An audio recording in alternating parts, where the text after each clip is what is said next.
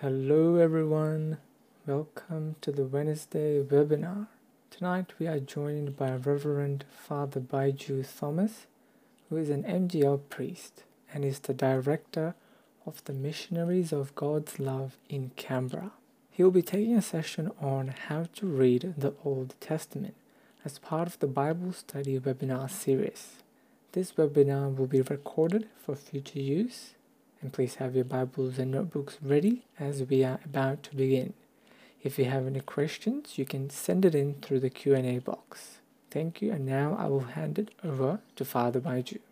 Thanks, Hansen, and once again, it's good to be here and welcome everyone to reflect through. In fact, I have sent you my notes earlier, so all that I'm doing is that I'm just expanding from those notes, and so let us reflect through this wonderful, in fact, gift of God, the Old Testament, the written word of God in the Old Testament, so I don't want to waste any more time, so I just go into the first thing itself. But I thought it's because we gather here for a study, it's also time that we think of our world, which is also suffering from this pandemic. And so let us, a moment of silence, just pray that the Lord will stop this pandemic and all the bad consequences of that that came along. So just a moment of silence. Let's pray for our world.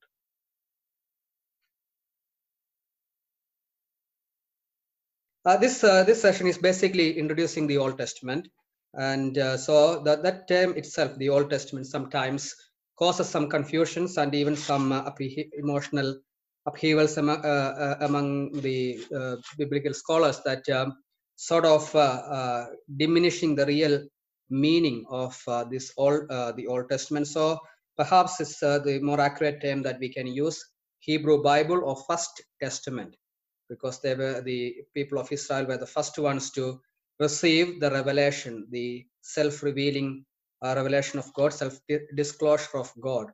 So they were the first recipients of that gift of God speaking to the human history. So it's to honor them, our brothers and sisters in the First Testament. So let's perhaps it's better to call, or more charitable, to call them as Hebrew Bible or First Testament. In order to understand the whole dynamics of the process of the writing down all the materials, that's what we normally, when you do the scripture, we call each and every text as materials. So in terms of understanding each material, it's good to know the living context of the people. Okay, so it's better to know because the word of God was addressed to a particular historical situation, to a group of people, which we call community of faith, as they were in a historical setting. So it's good to know the cultural and political history of ancient Israel. In fact, I have given you a timeline which you can look at as I explain some of the key dates for the ancient Israelite timeline. So we start with, when we look at the cultural point of view, the monotheistic faith in the history of humanity, that starts with our father Abraham, that he hears the call of a God, God asking him to leave the land and his father's house to the land that the God was going to show. So that happened around 1900, the call of Abraham. And around 1900 years before Christ, Abraham was called by God. And so from that moment, like 1900s till 1300s, as we know that the years are counted in a descending order before Christ. So from 1900 to 1300s, it was called a patriarchal period, which means the period of the fathers, Abraham, Isaac, Jacob, and Joseph. And it was around 1300, the great event of Exodus, that under the leadership of Moses, people of Israel who were slaves in the land of Egypt made that miraculous journey through the Red Sea. So that happened around 1300, and from 1300 to 1250, it was the time of Exodus, that 40 years in the wilderness included. And around 1250, which means 1250 before Christ, which we can see in the book of Joshua, the conquest of Canaan. Eventually, they reached the promised land, the land that was promised by God to their ancestors, that God promised Abraham that he is going to give him and his descendants the land that is flowing with milk and honey. And that conquest of Canaan happened around 1250 BC. And from that moment, from 1250 to 1220, it was the period of Judges, which you can see both books of Judges and how Israel was guided by these judges, and that's how the federation of tribes functioned under the leadership of judges. That's the judge from Joshua to Samuel. And it was 1020 BC, the establishment of monarchy, which we can read in the first book of Samuel, chapter 8, that the people wanted to have a king because the neighboring nations around them, they all had a monarch, and Israelite, they felt that they did not have a king, which is sort of a matter of shame. So they asked for a king, and we see that God gave them a king initially from the tribe of Benjamin, but later to that was given to King David and his tribe.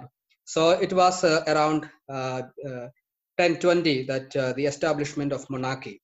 And from that moment, the 12 tribes of Israel in Canaan come under this one united federation, and under the kingship of King David and also the kingship of King Solomon. From 1000 to 922, it was a united kingdom. And politically speaking, that was, they call it as a golden time in the history, because 12 tribes together, one nation and one king. And this was a time of prosperity and security, that King David made strong walls around the kingdom. And also that Solomon, under his leadership, the country flourished by all means. So, so this was, politically speaking, sort of a golden time in the history. But theologically speaking, they wouldn't call it as a golden time, which we will look at a bit later. It was around 922 BC, before Christ. The kingdom of David or kingdom of Solomon was divided, and it became two kingdoms. One was Israel up in north, with the 10 tribes together, because though this was a time of prosperity towards the end of King Solomon's reign, both politically and theologically, he was one of the wisest king on earth, but then he proved that he's falling away from his commitment and covenant to one true God. And therefore, along with him, the kingdom collapsed. Theological point of view, that he allowed a lot of different other religions, religious practices to be held in his kingdom, inspired by his own wives who were foreigners. And so for a Jew to corrupt the promised land, the land of God, was an abomination, and therefore Solomon should be punished by God. And politically speaking, because in his time he built a lot of buildings, including his own palace and the temple, which we see in the second book of Kings, that the temple of the Lord. But for building that, he imposed heavy taxes on the normal peasants, and so they could not bear with the taxation of Solomon. Therefore, they were pleading to reduce that, but Solomon was not listening to them, and therefore the one who revolted, or one who led that revolt against Solomon, initially fled to northern kingdom, but after his death came back, and the kingdom was divided. So 10 tribes under his leadership. That was Jeroboam, and under the southern kingdom, 2 tribes under the leadership of Rehoboam, who was the son of Solomon. And for Israel, the northern kingdom with the 10 tribes, their capital was Samaria. And for Judah, the Jerusalem was the capital. And 722 BC, the Assyrian Empire from the northeast of Israel sort of invaded the northern kingdom, and the northern kingdom ceased to exist. They were wiped out from the political map. So the northern kingdom ceased to exist, and which we can read 1 Kings chapter 2 to 2 Kings chapter 17.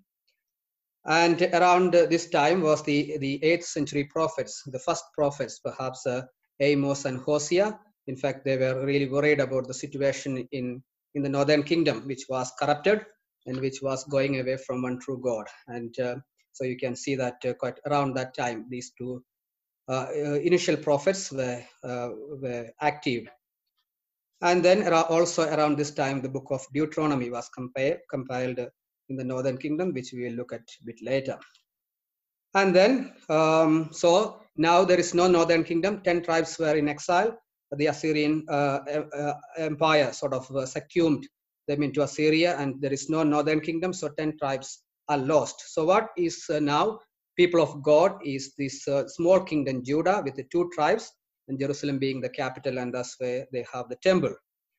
But they also did not enjoy that peace for a while, peace of that long.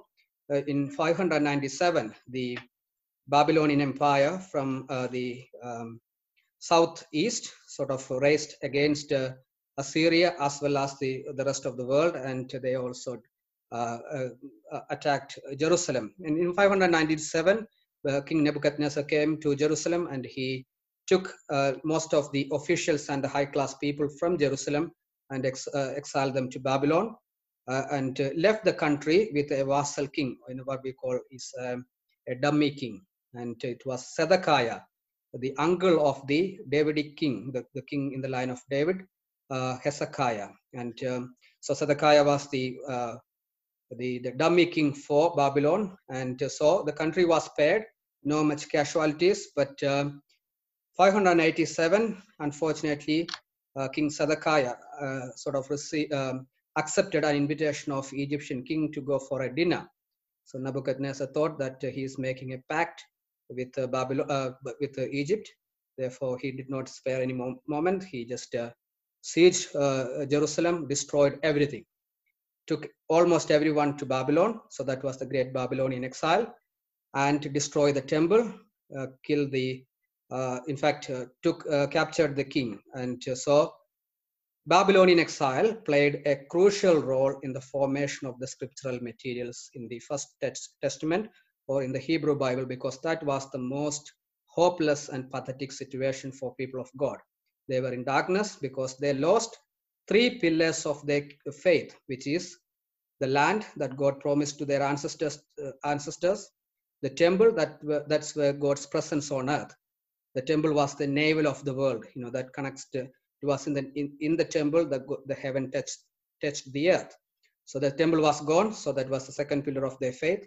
And of course, Davidic king, the king in the line of David, that God promised that his kingdom will never go away, that his throne will be established forever. So they lost these 3 pillars connecting them to that covenant of God. Or they were the 3 icons. And so because of that, they thought this is the most hopeless situation. Their world, the Jewish world, now comes to an end. Now they're no longer people of God. And they were in such a situation, and they needed to hear what is that identity crisis, the national identity crisis. How can we continue as people of God once we lost all these gifts of God that connected us with God? So these were the times the stories needed to be retold. These were the times the ancient stories should be told, and to encourage people that still we can continue as people of God, that our ancestors also were in the same situation in the land of Egypt, but God did something miraculous. He did something wonderful, and he brought them out of the land of slavery. The same God is our God, and he's going to do the same. So this is the time the most of the scriptural materials were collected and retold, and sometimes redacted. And so the Babylonian exile, the exilic period, played a crucial role in the formation of the First Testament. Again, we see that after that, 539, they were allowed, the king of Persia rose against Babylon, and he invaded Babylon. In order to weaken the power of Babylonia, he let all the invaded small nations to be free. And so the people of Israel could go back to Jerusalem. and it was under the leadership of Ezra and Nehemiah, two high priests. They started to return to Jerusalem. And around 332, Alexander invaded Jerusalem again, and that's the time of Hellenistic period. And we have the books of Daniel and all around that time to address that particular historical situation. And in 175, they again had the Maccabean revolt against Hellenists, and so they won. But that peace did not last for a long time. Pompey, the Roman general, entered Jerusalem again BC 63, and from then Israel was under Roman rule, and that culminated in AD 70 with the destruction of the temple. So this is an outline of the political history. Now, why did I say this? Was because when the God's word was addressing to the human history, it really addressed to a particular historical setting. His people going through a particular historical event or situation, and so the word of God, in fact, first written in the human history before it was written in any scrolls.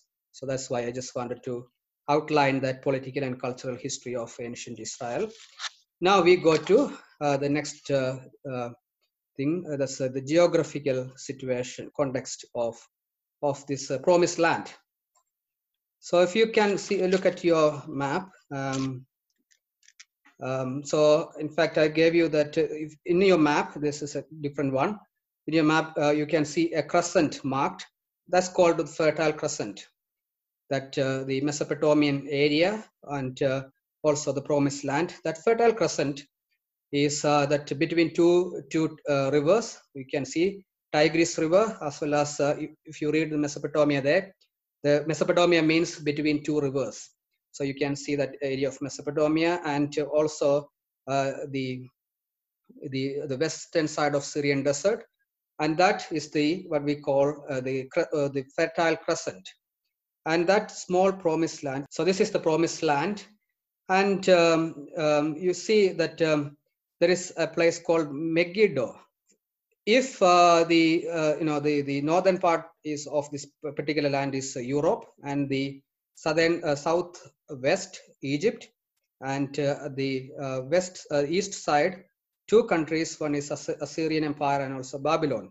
And this is a narrow corridor in the Fertile Crescent, which we just saw. And Megiddo, like this was sort of a crossroad of the international crossroad, that if Europeans wants to go to Asia or like Babylon or Assyria, they have to cross this Megiddo. And also the same way, if anyone wants to come from Egypt or Africa to go to China or India, they have to still go around the coastal lane, because to cross the ocean or the desert was a struggle, because even in the desert, every part of the desert, the camels could not walk. So always this was sort of a crossroads. So the promised land lied at the crossroad of the nations. And so normally, if you are on the crossroad, that means you are more likely to run over. And that was the history of it. That wonderful land that because of its geographical structure, and because of the different sea levels, and because of the presence of hills, it had all kinds of vegetation in around that time. That some flora and fauna of Asia is to be found in Israel, in the Promised Land, and also some fauna and flora of Europe there, and also some from Africa, the vegetation and the animals present around that time in this Promised Land, and the land was quite fertile. And and it was a land that attracted all kinds of troops as they passed by, either is the troops of trades or battle. And Megiddo had that, it witnessed a lot of battles. So all that is that, and there is a town above Megiddo called Nazareth, and like a boy from Nazareth, he could look down to Megiddo and see that the world go by. The entire world is passing by. Like you sit on an airport lounge and look at different nationalities pass by. So in other words, this particular small piece, the Promised Land, was actually in the middle of the world, in an international crossroad. In other words, it had the opening towards the rest of the world, and it was quite fertile that if you want to go for a walk in the sun, just to take a car and go 30 minutes down, you just have that wonderful sunny days. And if you want to go for skiing, go to the mountains, and you could do that. So different kinds of climates and the vegetation made this land as a miniature of world. What we call is sort of a microcosm, or sort of a nucleus of the world, that anything and everything in the world could be found here. So it became a small the miniature of world, and God gave this land to the people of God, so that from here, because the world had direct contact from all parts of the world, and therefore the holiness of God through these people and the blessing of God could flow out from here to the rest of the world. So this was very beautiful, very attractive, but lied in a very precarious state that anyone could come at any time and attack it. And that's the history of Israel. And so that's the landscape. That's the what we call the geographical context of promised land. And so we now just get back to the Hebrew Bible. So fourth one, the classification of books in Hebrew Bible. So 4.1, that's Torah. Torah means law, and we call in English it's called Pentateuch. Pretty much, Penta means 5, Tuk means scrolls. So Pentateuch, that's the first 5 books of the Bible, the most important book, the foundational book for the Hebrews. And the second one is Nevi'im, the prophetic literature, the oracles of prophets. And you have major prophets like Isaiah, Jeremiah, and Ezekiel. Some scholars add Daniel as well, some don't. But these were unanimously considered as the major prophets or the former prophets, not because they were earlier prophets, but because of the theological impact they had. They were considered as the major prophets. And then we have latter prophets or minor prophets, the rest of the prophetic books, including Lamentations. So the second book for a Jew is a group of books is Nevi'im. That's where we get the word Nibi or Nabi. The Nibi means prophet. So the prophetic literature. The next one is Ketuvim. If you speak Hindi, you know the word Kitab means book. So Ketuvim means the different writings, the collection of different writings, especially Solomon around around 900 BC. He established a group of scribes along with his palace and the temple to collect different materials of the wisdom sources, from all over the world, especially to write down a lot of things about Israel's history. So the lot of scribes were really active in writing down things. That's why we have Song of Solomon and also the Wisdom of Solomon, and then also his father's poems as Psalms. So the wisdom literature, all the collection of sayings and the songs and the poetry, so that we come under Ketuvim. And we Catholics add one more thing, that is the fourth classification, is the historical literature. That means all the historical, the first and second Joshua, first and second Judges, first and second Kings, and all those chronicles and all those historical events recorded, we put under historical literature. So this is the classification of the First Testament, and I gave you a chart. I think that's not very clear. So the Pentateuch, you have the first 5 books and then historical books, and you see there is a deuterocanonical book, which means in the Jewish canon, which means the putting together and defining the other scriptures. That process is called canonization of scriptures, and it was in the 16th century that we put things together, and the Catholic canon, compiling of all the sacred scriptures and defining them as the sacred scriptures to use use forward. And so we added some of the books, and we felt that they are inspired by God because they had the same message repeatedly in these books, and we call them deuterocanonical books. And these books may not be found in every Bible that every other denominations use, but we have that in our Bible. That makes our Bible 23 books. So these are the deuterocanonical. Deutero means second, and canonical means the process of canonization of books. So deuterocanonical books also you can find, and then we have all the prophets there, 17 of them. Now, the history, as I said, before the word of God was written on scrolls, it was written in the people of God's lives, because it was they had to address a particular living context of people, a historical, socio-historical situation. So, a lived faith of a people and their covenant relationship with their God later turned into text. So that's what I wanted to say about the history. The history is God's platform, because that's where God really communicate with the humanity that he is a living God, that he is an active agent and also an active participant in the human history. And so the word of God addressed to a historical, in all time, in every time and in every place, in a particular historical context and framework. So the history is in fact God's platform of his business. So history for a Jew, the history is very sacred. And sometimes two ways the Jews see the history as first the one group of Jews see as election, exodus, and empire, and exile, which we just saw before in the timeline. So election of a people of God, and then the exodus that under the leadership of Moses, and then we had empire that King Saul to King Solomon united one, and then later divided kingdoms. So then later two exiles, the exile for the northern kingdom and also the southern kingdom.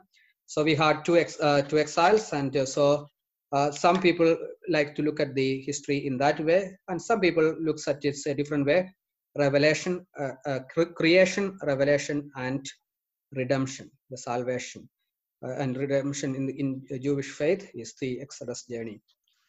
Now, meta-narrative. So meta-narrative is the foundational story. So in the Hebrew Bible, it is the Exodus event. And in the New Testament, it is the death and resurrection of Jesus, because this is the recurring message of every book, because every book revolves around that foundational story. And you could see that in your note, there is a two arrow mark saying reflecting back and looking towards the future. That's so normally an author or authors of the scripture, they stand at this meta narrative and they either look back what happened before, so they sort of do that through an imaginative recollection of God of Exodus. And for example, if you look at the creation story, the land appearing, when God said the water receded, the land appeared. And also in the story of Noah, again, after 40 days, the water receded and the land appeared, because that when the author was writing, because he had that very assurance of that happens, because that was quite concrete in the experience that people saw the land appearing right in front of their eyes in the Red Sea, in the Exodus event, in the meta-narrative, that foundational story. And therefore, every prophet, this is one of the function or the one of the important responsibility is to remind people that the God of Exodus, God of meta-narrative, or God of our foundational story, he is still our God. Either you turn back to him, that he can save you, or you go away from him, collapse.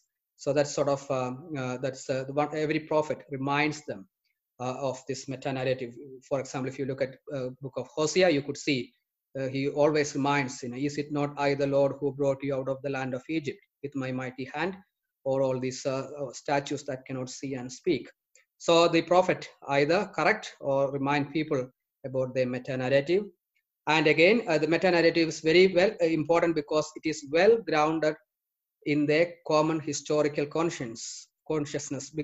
What do I mean by that is that this is not an imaginative story or a story that somebody discovered after meditation.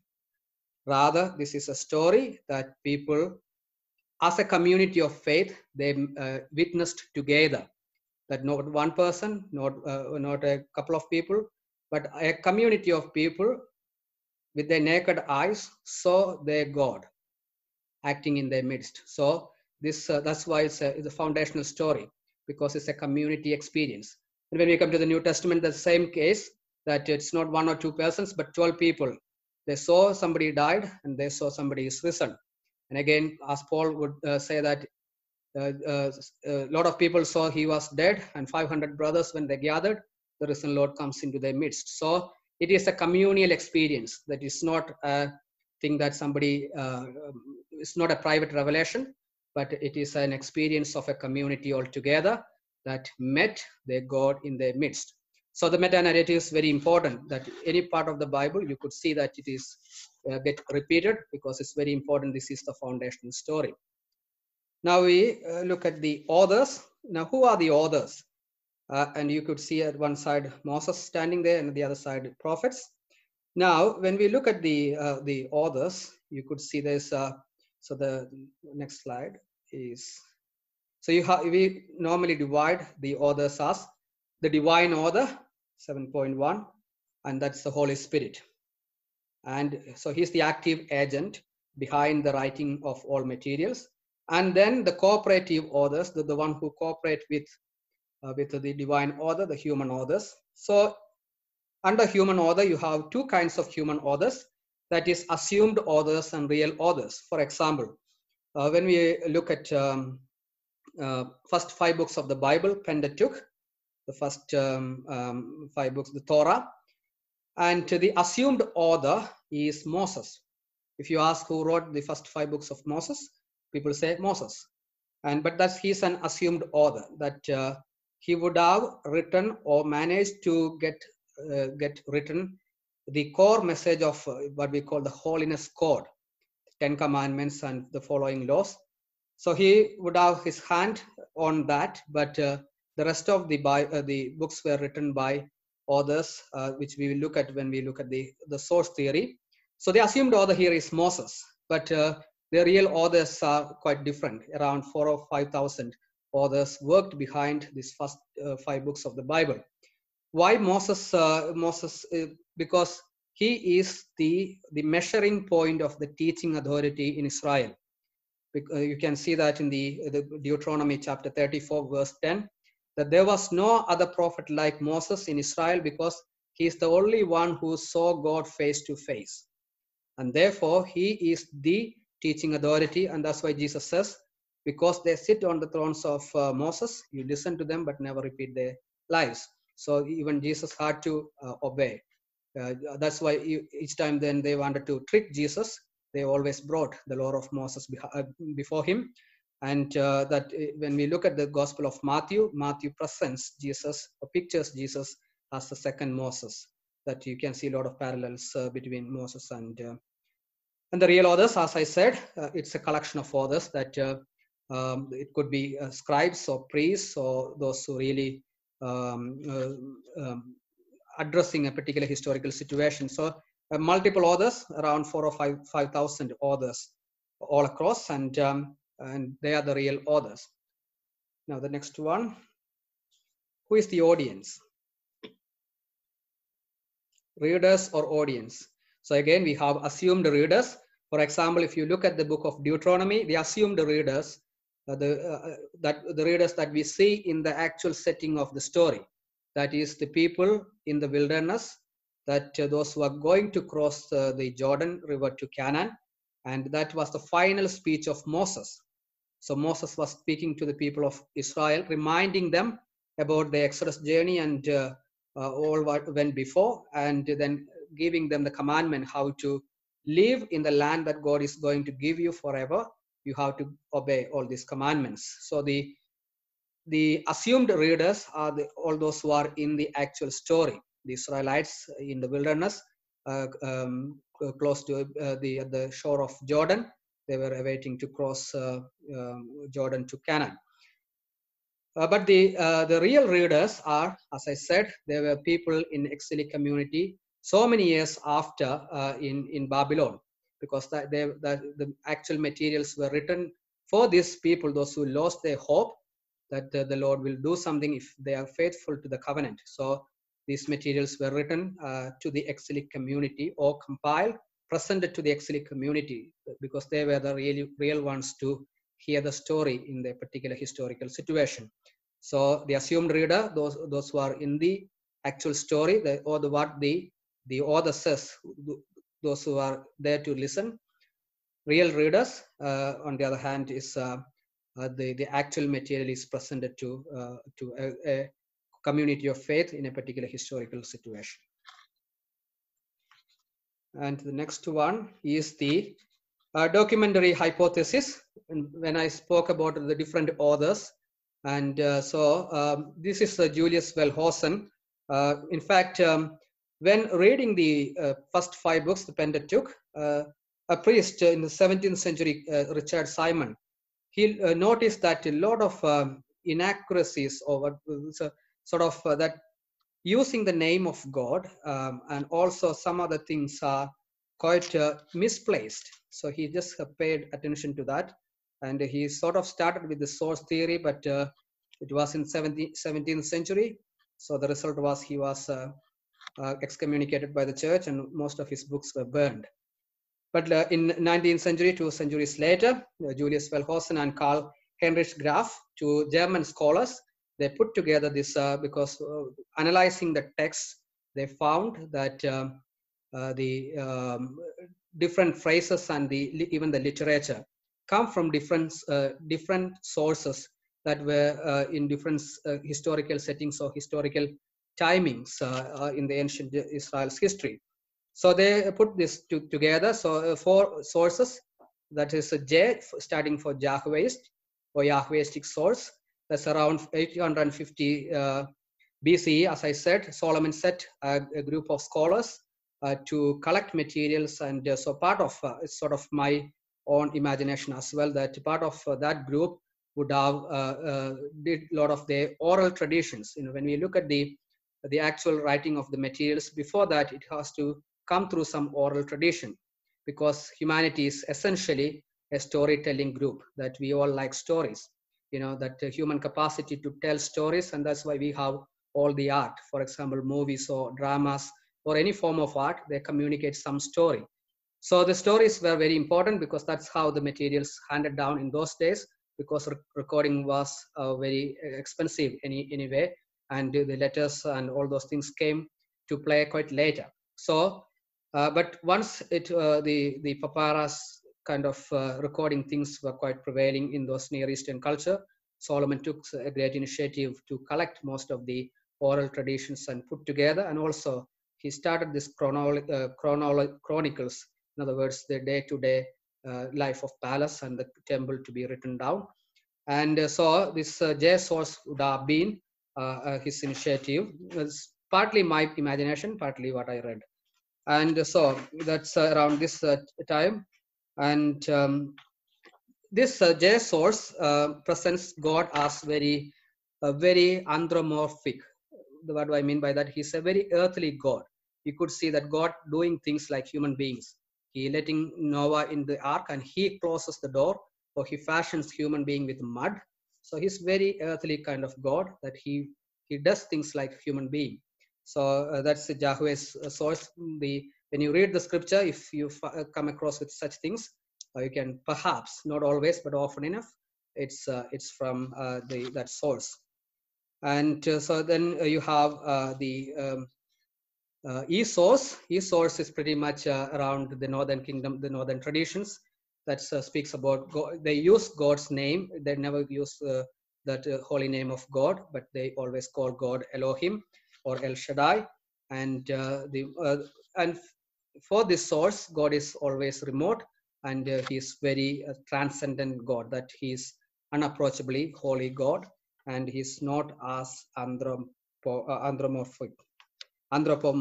And most of the Exodus journey plus some of the part of the Genesis come from this source.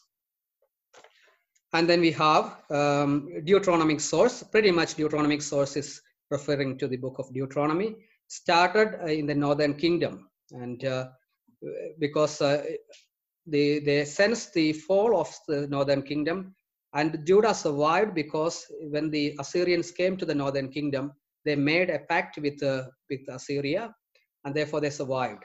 But in the eyes of the Deuteronomic historian, he thought that's a bad idea, because they should not make any covenant with anyone on earth, because they had already an existing covenant with their God. So if you analyze the whole book of Deuteronomy, it is set in a Near Eastern peace treaty literature. That in any Near Eastern peace treaty kind of literature, you could see a historical recollection, that is what went before is reminded, and then the conditions. And if you don't follow the conditions, this will happen. For example, if an invading king, he puts this treaty in front of them, they would say, if you don't follow these things, this is going to happen. So if you look at the literature of Deuteronomy, that's going to happen. And once the northern kingdom was destroyed, they came to the southern kingdom. And perhaps we see in the book of Kings, there's a Josiah, one of the kings, reforming the Israel's religion, that he insisting one God, one land, and one people. And that's what we see Josiah's reform. And the whole inspiration would have come from this Deuteronomic source, the Deuteronomic book. And then we have the priestly source, the materials written through priestly source, and they are quite later to the exilic period and post-exilic period. Ezra and Nehemiah, for example, they were priests. The priestly traditions you can mark out with the emphasis on rituals, Sabbath, and the purity and the life of holiness. All the legal system, if you do things against this, these are the things. So outlined all those consequential punishments and all those things comes under priestly tradition, and they're very systematic. That's why you have the first creation account in the Genesis comes from priestly accounting. So you can see that day 1, day 2, day 3, and in a poetical manner they write. And but the Yahweh's tradition of the second creation account in the Genesis, in the chapter 2, you see that God is a bit more of a lucid kind of literature, and God acting on earth with his hands and all. So the priestly sources are very systematic, and they insist on the rituals and on the traditions and keeping the temple purity and all the rest of it. So, and especially they are big on Sabbath, to keeping the Sabbath days, Sabbath years, as well as the Great Jubilee. And yeah, so the next one. And the priestly source, they worked behind the final editing and final compiling of the Pentateuch and other books as well. So the major themes, we go into the major themes. The first one is covenant. So if you look at the Bible, is a book of covenant. So you can see God making a lot of covenants, and but this is the covenant for a biblical point of view is quite different from contract. You know that there are two partners in a covenant, and in a contract, if one party fails in the contract, that contract is nullified. But in the covenant, even one party is unfaithful, the covenant still stands. So that's why God's covenant, and from God's part, he is always faithful. His human partner always unfaithful, but the covenant still. That's God is a God who is faithful to his covenant. So God's the entire book of Bible, especially the First Testament, is all about the covenant fidelity of God, God's faithfulness to his covenant that he established with his people. And so we have these 5 kind of covenants in the the First Testament, in the Hebrew Bible. Is the first one, Genesis 9. You can see Noah covenant, the covenant that God made with Noah after the flood, that I will not destroy the world with flood again. So that's, and then as a sign of covenant, they had the rainbow. And in the chapter 12, Abrahamic covenant, that I will make your descendants as many as stars on heaven, and on as many as on the sand on the seashore. And that's the Abrahamic covenant. And I will make you father of nations, and through you I will bless the world. So that's the covenant. And it's quite interesting, in the Abrahamic covenant, what God asked Abraham was to cut a few animals and line them up either sides. And God asked him to walk between the behalved, the cut animals. And then God also walked between these lined up animal cuts. And the whole point of that is making the covenant, or contracting the covenant, saying that if for both God and Abraham, is making a statement, if I am unfaithful to the covenant that we are establishing now, let what happened to these animals happen to me. And so whoever is unfaithful, let that person die, like these cut animals. But the irony we see, though God was always faithful and through his covenant, eventually in Jesus, he is the sacrificial lamb, died in our place. Mosaic covenant, that's a covenant you can see Exodus. And in that covenant, God making that statement, I will be your God and you will be my people forever. And that is the covenant is sealed with blood of the sacrificial lamb.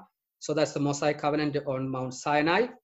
And then the second book of Samuel, chapter 7, you have the Davidic covenant. In that covenant, God said, I will establish the throne of David forever. And then after failing all this covenant, God says that I will not write any more covenants on stone tablets, but I will write in the heart.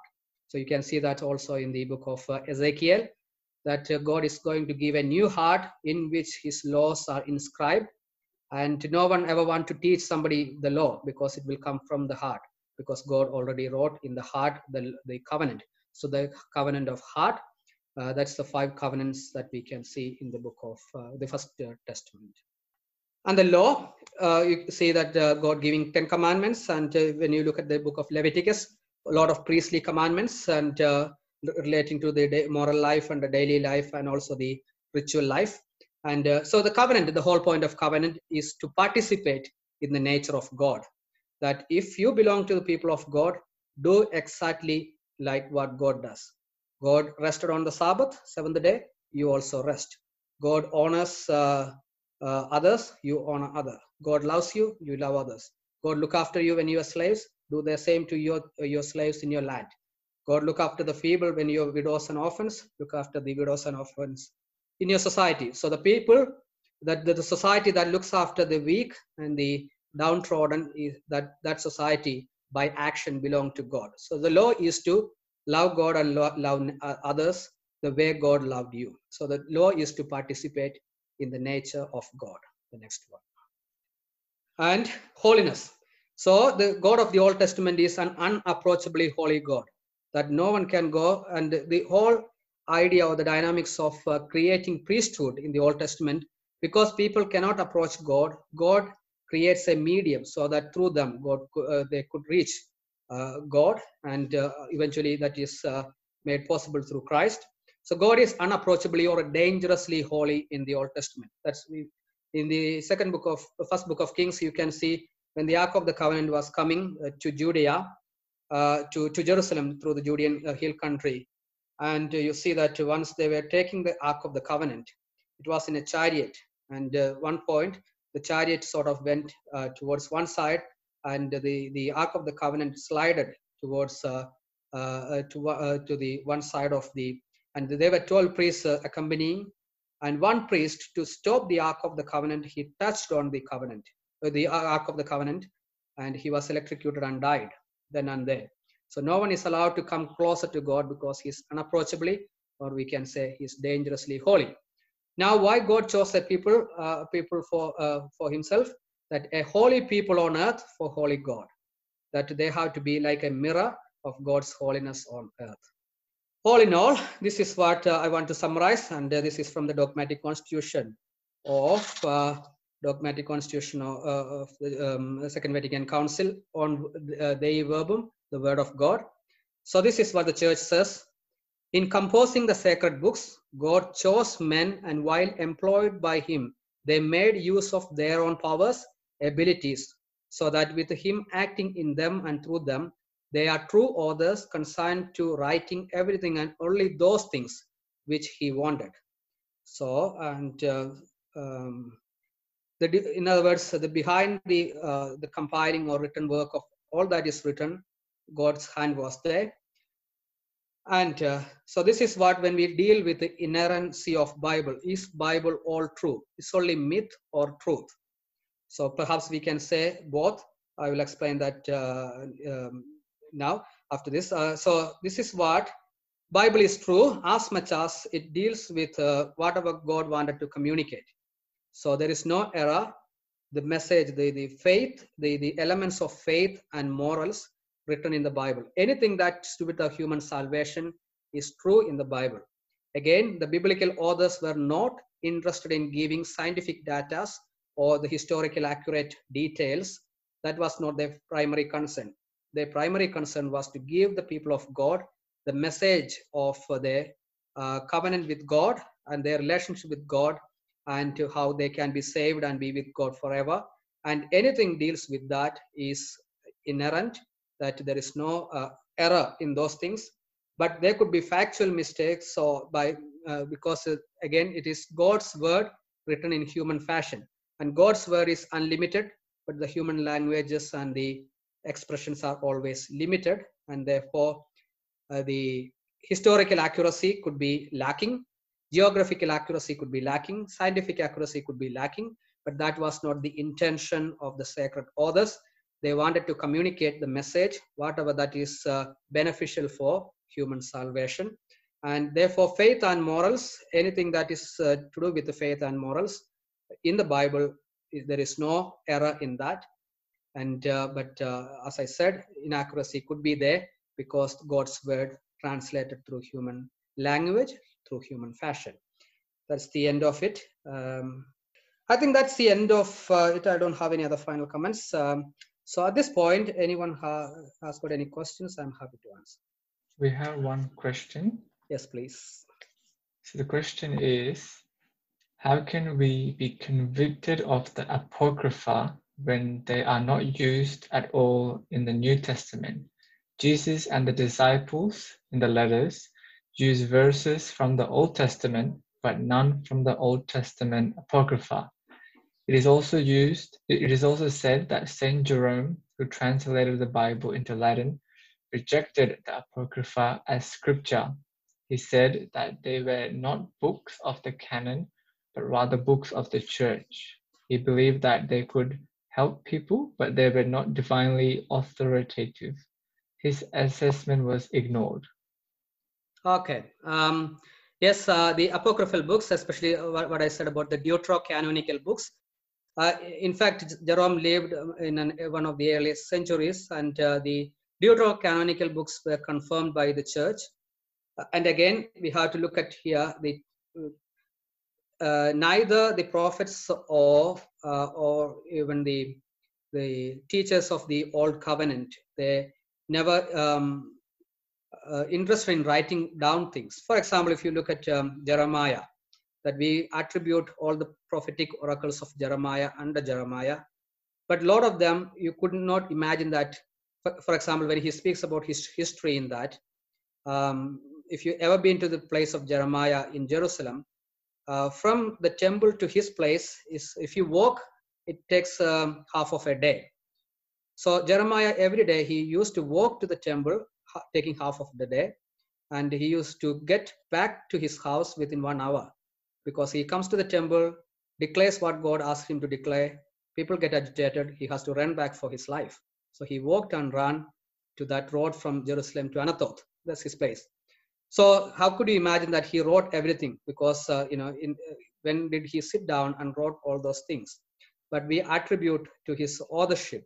So it's the same with the deuterocanonical books, that a lot of things, why church, the prophets were not interested in writing down, nor the scribes or the teachers of the law, but they always wanted people to leave the faith first. So the putting these things under deuterocanonical criteria, the church looked back to these books, and the church found that this had been used from earliest centuries, and it makes influence in the life, and it somehow explains the life in Torah and with the prophetic oracles in the later time, especially after the Hellenistic period. And in fact, these books give what we call the core message without any corruption. That's why these books are, for example, when you look at the book of Daniel, you see that the martyrdom was first introduced in the book of Daniel.